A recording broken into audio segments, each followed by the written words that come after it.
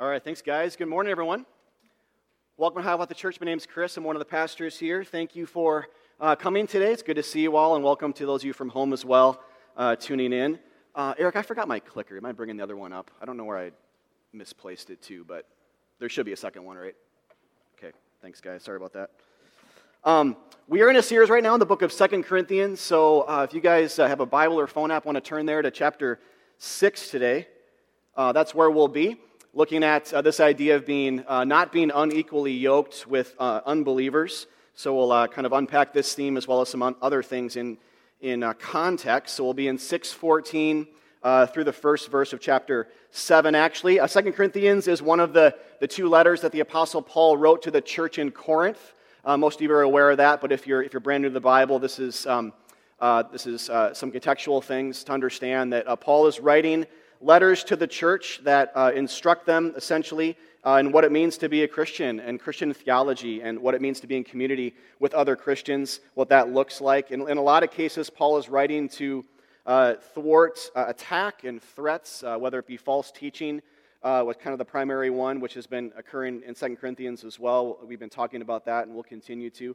But could be other things as well, things that are threatening the church in different ways. And so he acts like a good shepherd, a protective pastor that's looking out for wolves that are trying to eat the sheep and threaten them. So that's a big piece to these letters as well. Ultimately, as we've been saying, and especially if you're brand new to the Bible, remember that these letters are ultimately written by God to us. And so these are real letters written by real people with real names in real cities that still exist today, in real parts of the world and countries that still exist today, real Christians who are saved from their sins like us. And so the words then, the themes actually resonate. They transcend time and culture, and they're ultimately, the true meaning of them is found when we understand them as God's love letters written to us about His Son. And so have that in mind as we go forward today, as we have been in this series, all right?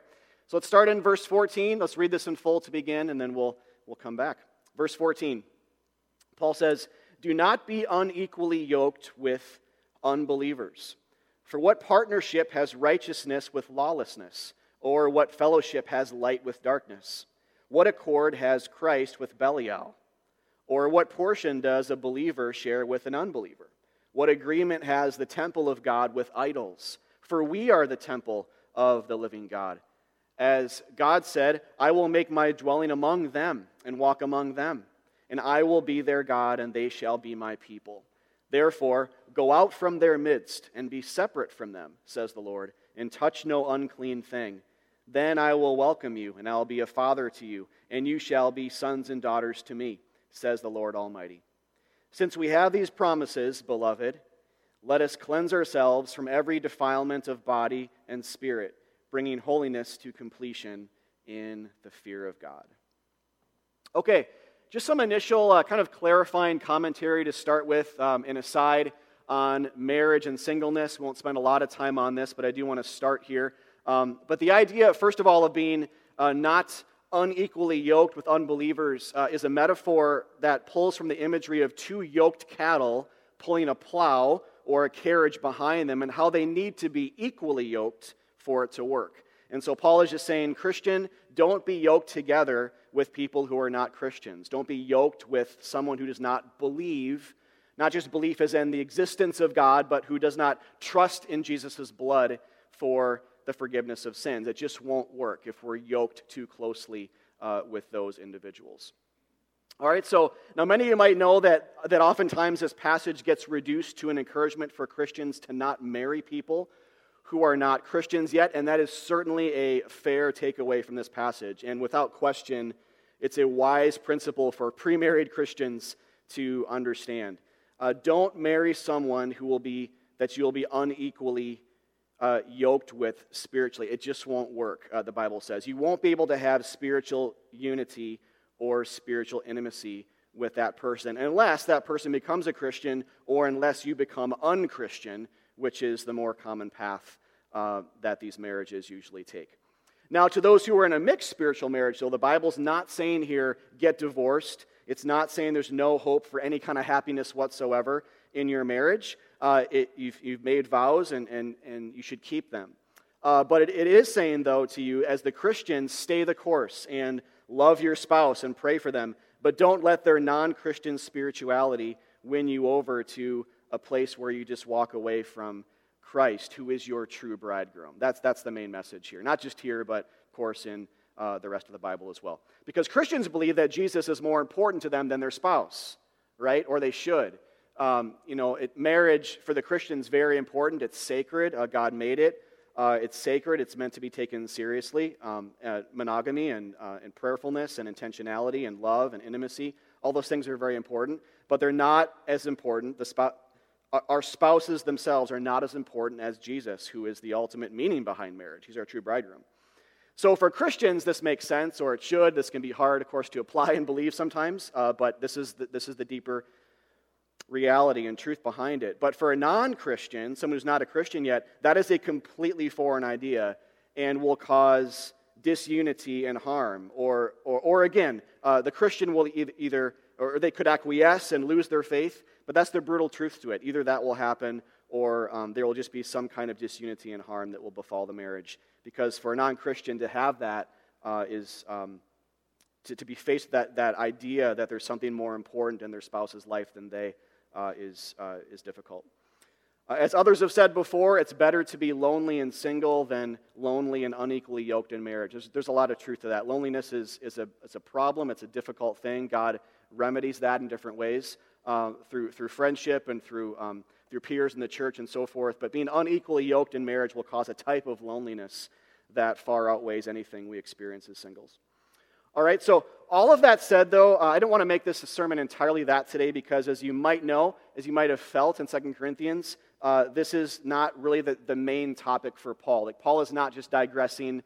He's not just kind of like shelving all he's been talking about for 6 chapters and then all of a sudden, kind of out of nowhere, just saying, now to those of you who are single and not married yet, or those of you who are, here's some advice on singleness to the singles ministry in the church in Corinth. Here's a few words to use. Not doing that. This is a legitimate takeaway for sure, but it's not the only thing going on. If you've been listening and reading along with us in this series, it's possible that you kind of felt that even as I read this morning. Actually, even as you go into chapter 7, like we did today, Paul says, "Let us cleanse ourselves from every defilement of body and spirit." And every is a broad term, right? That encompasses marriage or different aspects of marriage, right? But every is a very broad term. So is body and spirit. It's a very all-encompassing idea and term, right? And so this can include marriage, and it does. It's a small slice of the pie, but the pie itself is much bigger. So let's move on then to talking about what that means. So we'll talk next about this idea of spiritual separation. And so here's where we have to really slow down. We have to understand these verses, particularly verses 16 and 17, where Paul is quoting 2 parts of the Old Testament in their original context, and then talk about how Paul is using them here, because Paul is using them differently. And so again, if you're new to the Bible, this is just something to come to terms with, that the Bible has 2 testaments, and some things that happen in the beginning of the book take on different flavor in the end of the book. So whether it's Jesus or Paul, they cite the Old Testament in more of a fulfilled way or in a different way than it was understood originally. And so just to walk through this sort of simply here, it's kind of complicated, but to look at it from 3 different angles or by way of progression. Originally, these words here, so just going back, when Paul quotes from Leviticus 26 and Isaiah 52, when he says, God says, I'll make my dwelling among them, but then also this call to separate from other people. When he says separate from them, go out from them, he's quoting from Isaiah 52 there as well. Leviticus is a big book that heavily utilizes this imagery as well. But again, originally, when these words were spoken, these words were an oracle from God. They were a word from God to Israel in reference to Israel's physical separation from other pagan nations in connection with food laws that help distinguish them from other people. So a lot of you guys know this, but there are different types of food in the Old Testament. There were sacrificial animals, there were clean foods and unclean foods, just like there were priests, there were Israelites, and there were non-Israelites or Gentiles. And so the types of food symbolized the different types of people. And so God said, separate the foods as I am separating you from among the ranks of other godless nations. And so the theology of separation then in the Old Testament did a couple of things. One, it symbolized separation between God and sinners. And so in that symbol, Israel represented God to the world. And so it's kind of this ongoing drama of how it was impossible to draw near to God because of our sin, just like it was for a Gentile. Essentially, it was impossible for them to draw near to an Israelite and vice versa. And at least essentially that was the case. There were some exceptions, but essentially that was what was being symbolized. The second thing, though, was more of a human-to-human symbol or idea, and that was it showed how God was at work in the world, calling out people for himself from the ranks of other godless nations. And it symbolized how he would one day do that in a much greater way through his Son, Jesus Christ. So skipping ahead to Mark 7 in the New Testament, Jesus helps us understand this when he at one point changes the Old Testament. He changes the laws by declaring all foods clean. That was a change. He changed the Old Testament law outright, not just in this way, but in other ways as well. He fulfilled it by way of changing it so that it gave way to him. And he makes it clear that salvation then, through that declaration of all foods being clean, because of what they symbolized, the different types of people that it symbolized, it makes it clear that salvation had come to the Gentiles, to non-Jews as well. And that type of ethnic separation then had fully come to an end, just like separation between God and sinners was coming to an end, which again was part of what was being symbolized all along. Old Testament separation between peoples symbolized separation between God and humans and sinners like us. But now in Christ, because the latter was being resolved, the issue between us and God, because that was being fixed, that's what God came to do. Because that was the case, there would be no more need for the shadow and the symbol of the former. We would expect that to be changed as well. And of course, that is what we see happen in places like Mark 7 and Acts 10 as well, when Peter sees the sheet come down from heaven with all the unclean and clean foods mixed together. If you remember that vision, that's what's being symbolized there as well. Okay, but on the third level here, in 2 Corinthians 6, in today's passage on the human-to-human level, Paul uses these verses differently, or maybe you could say in a more enhanced New Testament way, by reading it as though the new call of God then to the church is to separate spiritually from unbelievers, from non-Christians. Not physically necessarily, like it was in the Old Testament between Jew and Gentile, but spiritually to separate from unbelievers. Though again, there might be some physical dimensions to it, like we talked about marriage. You could say, well, isn't marriage a physical thing? Aren't you in close proximity physically with another person? Of course you are. And so there might be some physical dimensions to this, but primarily Paul uses this in a spiritual way, in that kind of fulfilled sense. All right? So now Christians differ on what the precise practical outworkings of this verse are. Some of you might be aware of this. You know, the big question is, what does it mean to go out from their midst? So when Christians read this verse and they see God say, go out from their or unbelievers' midst, like, well, what does that look like? What does that mean exactly? And it might feel impossible to do on some levels, and it kind of is, right? And so on physical levels. But what does this mean, especially in a spiritual sense? So aside from like more extreme views like Amish separationist perspectives that again wrongly interpret this verse physically, so bracketing that to the side and putting that over here is a wrong and physical interpretation of this principle. Aside from that, though, there are layers to this, and there's a spectrum that Christians can agree on the majors here, but maybe disagree on some of the minors. But I think there are a few layers, though, to this that once we kind of understand this in a layered way, it can help us spiral towards meaning and understanding what Paul and ultimately God is getting at. So three quick things. The first is, we already talked about this, but implications for marriage and friendship and family. So we talked about marriage, not so much friendship. But so on one level, Paul's talking about not marrying a non-believer, but it also has implications for other relationships in our life, like friendship and family, but also this greater idea that we tend to become like those we hang around, right? Like if you think of your childhood or maybe your present life as well, your friends, you tend to become like them. You sometimes almost take on some of their mannerisms. You might laugh like them sometimes or start to kind of take on their sense of humor a little bit or dress like them. It doesn't always happen, of course, but it is human nature for that to kind of happen on some level. It's almost impossible to avoid. Spencer and I have like the same, I think 3 of the same t-shirts, for example. So a lot of us have Hiawatha t-shirts, but I mean like we have like some of the same t-shirts. And I don't know if that was the case maybe 10 years ago, but whatever. But Paul is saying here though, or he's not saying that Christians should not have friends who are different from us spiritually. He's not saying that. But he is saying that we should separate spiritually from our unbelieving friends and neighbors and family.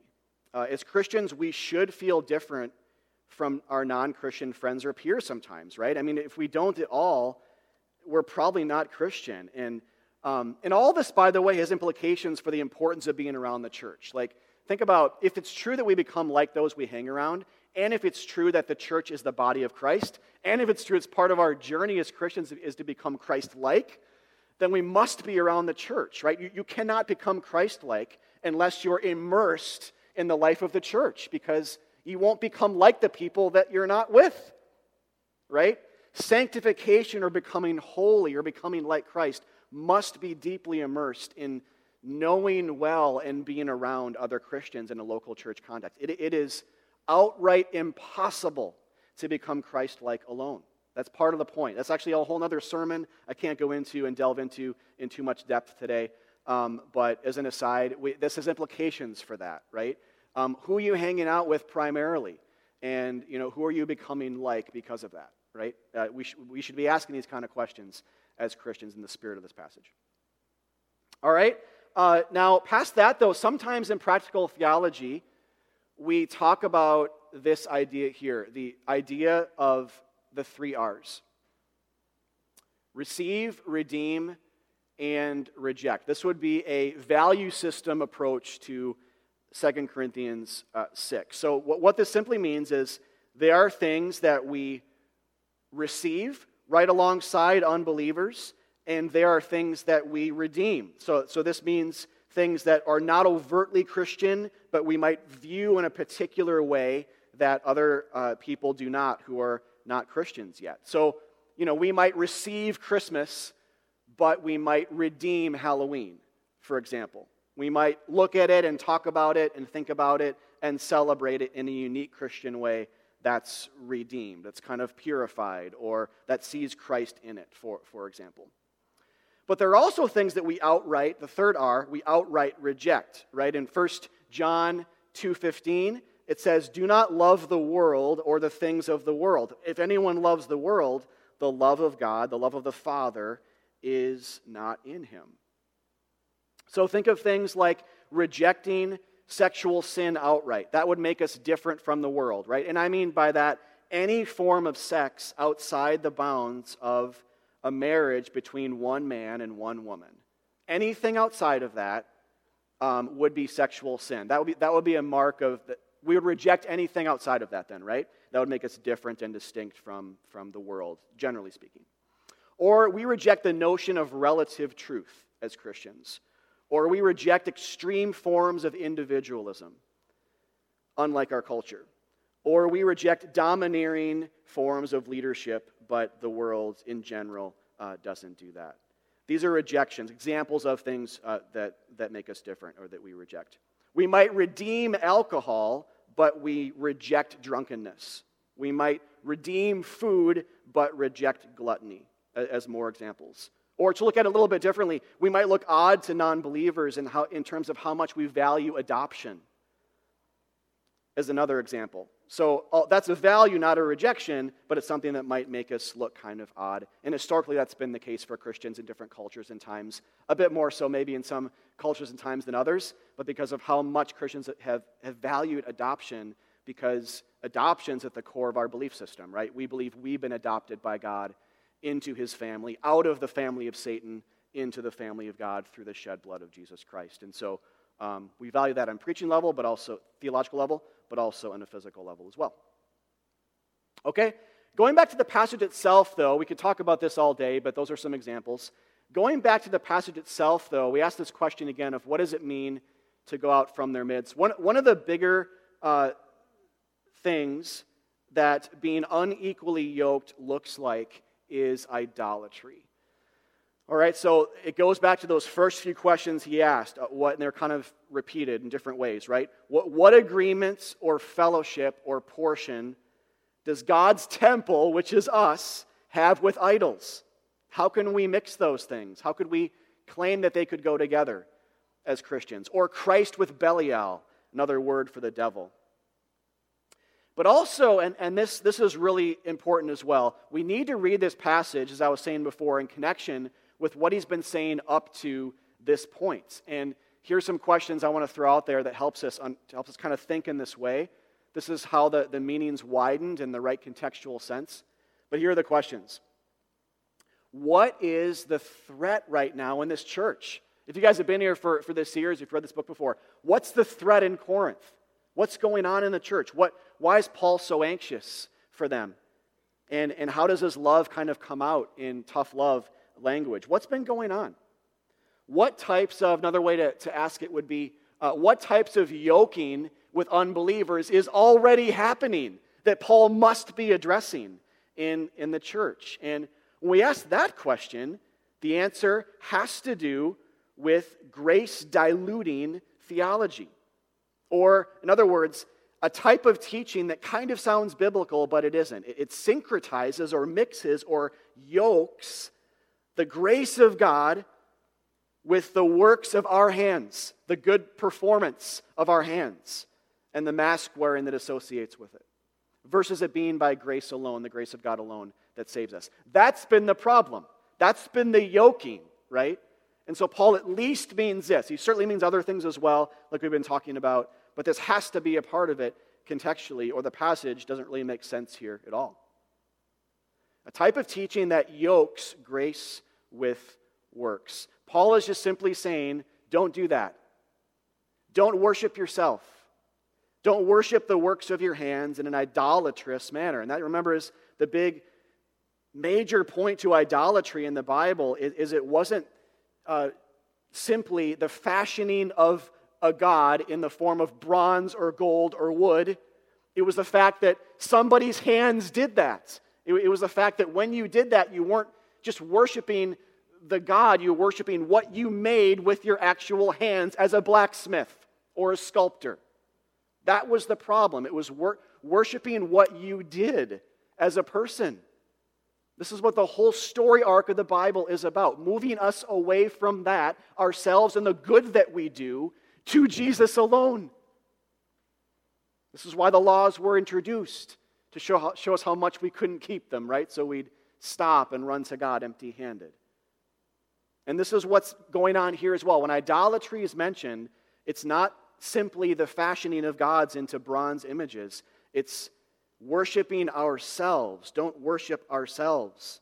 And it's actually interesting in Galatians 4:30, a very similar argument, different letter, of course, but Paul, in context, he says something similar. He says, but what does the Scripture say?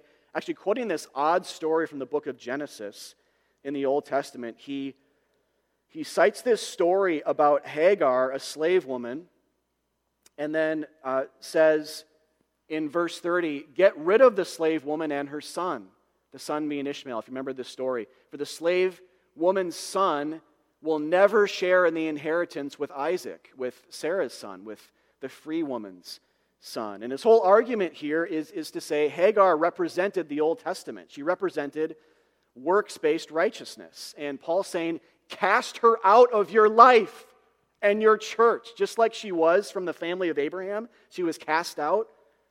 In the spirit of that now, we spiritually understand this, allegorically understand this as an embracing of the New Testament at the expense of the Old Covenant, which was a covenant of works for the sake of the covenant of grace. There's so much more to that. I know if you're reading this with fresh eyes, that might not make a lot of sense, but basically, I share this to say that it's basically sounding a lot like today's passage, isn't it? Paul here is saying, don't be yoked with that type of theology, whereas here he's saying, cast it out of your churches. Cast works-based theology out of your heart. In that sense, don't be unequally yoked with unbelievers. And it's interesting, too, that Paul uses the phrase unbelievers. Did you guys notice that? I mean, he could have said a lot of different words for someone who's not a Christian yet, but he chooses unbelief here because to not believe, the Bible says, like in Romans 4, to not believe is to work for your perfection. It's to perform. It's to climb the ladder. Belief and work are set at odds. And so here Paul is saying, don't be yoked with those who don't believe or who don't trust in God alone for the forgiveness of their sins. Don't be yoked with those who believe that you get in by Jesus, but you stay in by you. That was a major heresy in the first century church, and it is today as well. The idea that you get in by Jesus, but you stay in by being a good person. That is the point to the book of Galatians, the issue.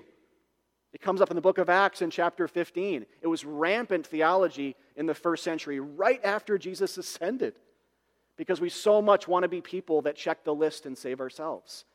Grace is offensive. So Paul here is saying, belief is not just assent to facts. Belief is trust. And so it means abdication from our thrones. That's what it means. Slaying idolatry means abdication from our thrones. It means looking at our life as though it's not about us. And the gospel promotes that way of thinking, right? Because it's God's Son bleeding for us on a cross, not us climbing the ladder to Him. That's what it means to be saved. All right, so the problem and the remedy then, I think that this passage, essentially what I've said so far, I think is, the nuts and bolts of the passage. But it's still like, if you read this carefully and slow down, there is a problem in this passage. There's also a solution, but there is a pretty big problem. Whether you're reading this as a non-Christian or a Christian, there's a problem for us. And I want to start by reading verse 17 again to help us see this. Verse 17... Again, Paul is quoting God from Isaiah, the prophet Isaiah in the Old Testament. And he says, "Therefore, go out from their midst and be separate from them, says the Lord, and touch no unclean thing. Then I will welcome you." Okay, here's the problem. The problem is, if you look at that last verse especially, or last clause, and we think, well, actually the whole passage, but we think, but wait a minute, I have touched unclean things. And if I'm honest with myself, I touch unclean things every single day of my life. Like, what now?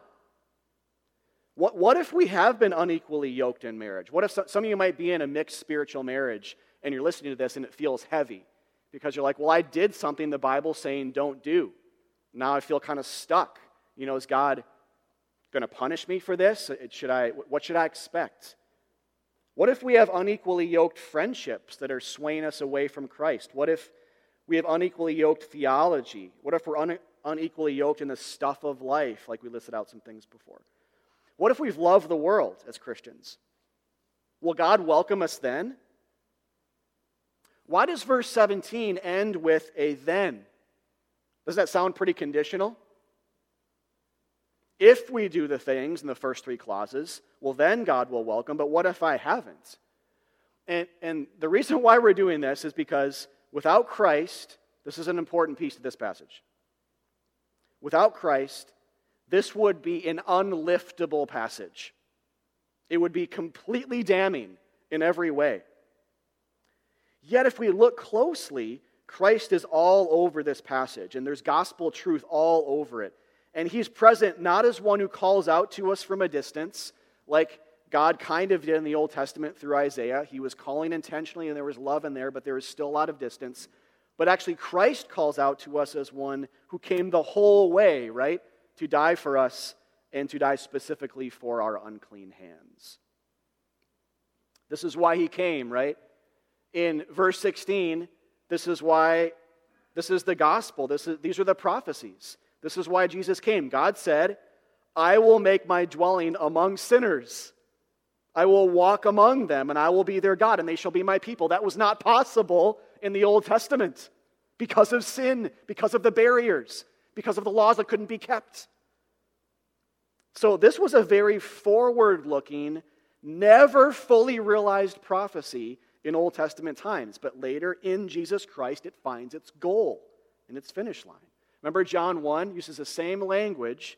Some of the first words of the New Testament say, the Word, speaking of Jesus, became flesh. Jesus became a human being. The Son of God became a human being. He's called the Word. He's the Word. Ultimate thing God is speaking to us is Jesus. So the Word became flesh and made his dwelling, there's that same word, his dwelling among us. We have seen his glory, the glory of the one and only Son who came from the Father, full of grace and truth. That's like Christmas in a verse right there, right? But he didn't come just to dwell. We know this as well. Someone has said before that for every one look at the manger, we should take 10 looks at the cross. He came to die. And without his death for sinners, his arrival is actually bad news. There's no remedy then also for this passage today. There would be no remedy for the tensions and problems in this verse. And for Christians who struggle to perfectly live this out, there'd be no hope, just heaviness. In fact, we can go further and say because Jesus died for us, remember, and if you don't know this yet, we understand Jesus' death, because the Bible does, in substitutionary terms. He gave himself for us. He became a sinner on the cross, even though he wasn't, for sinners off the cross, so we might become the righteousness of God. He substituted. He took the bullet for us, essentially, in love.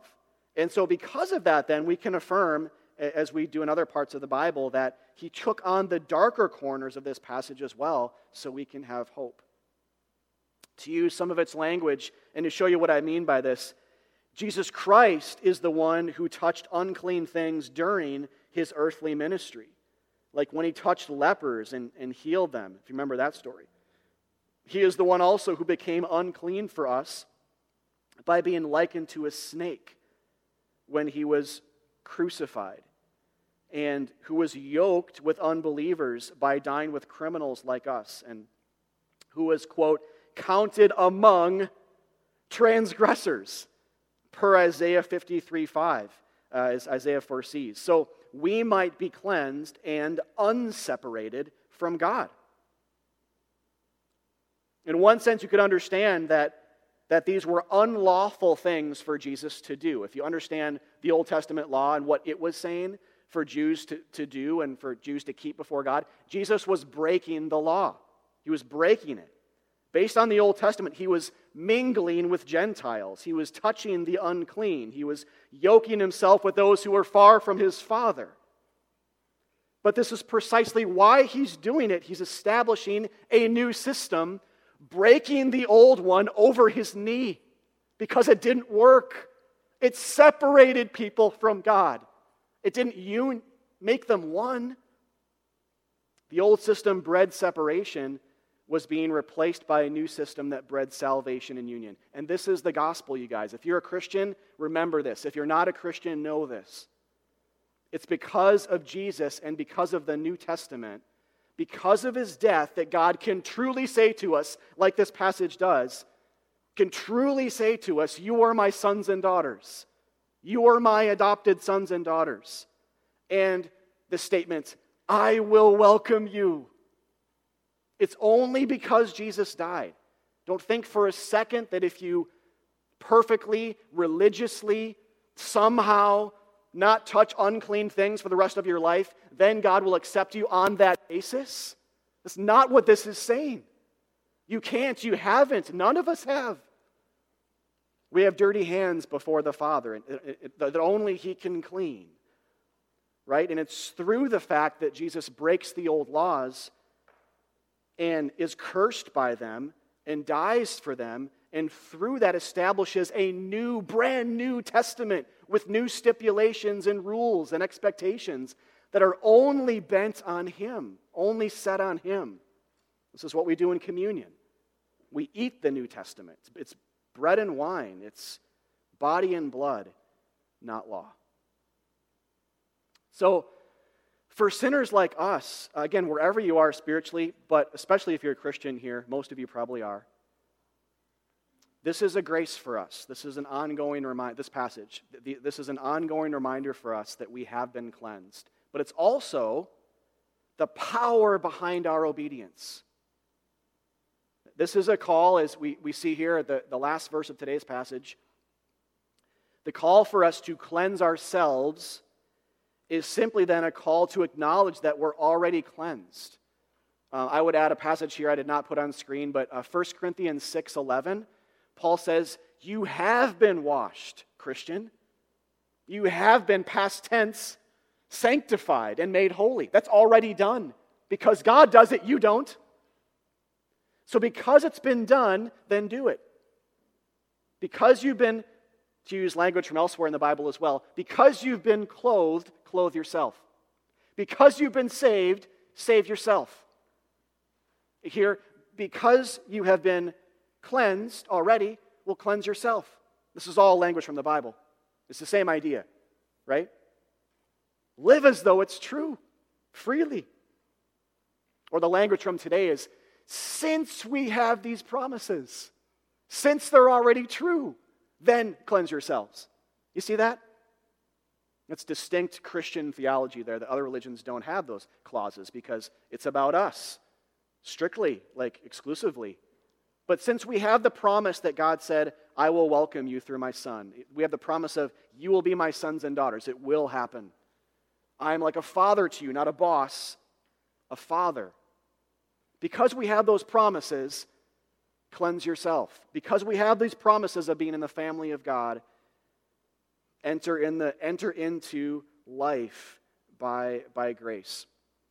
And isn't that idea of sons and daughters just a beautiful thing too? When you think about, I was thinking this week when I read this afresh just about how sons and daughters don't work themselves into the family, right? Like if you're a child, we're all a child, or we're a child, but we were born into a family or we were adopted, right?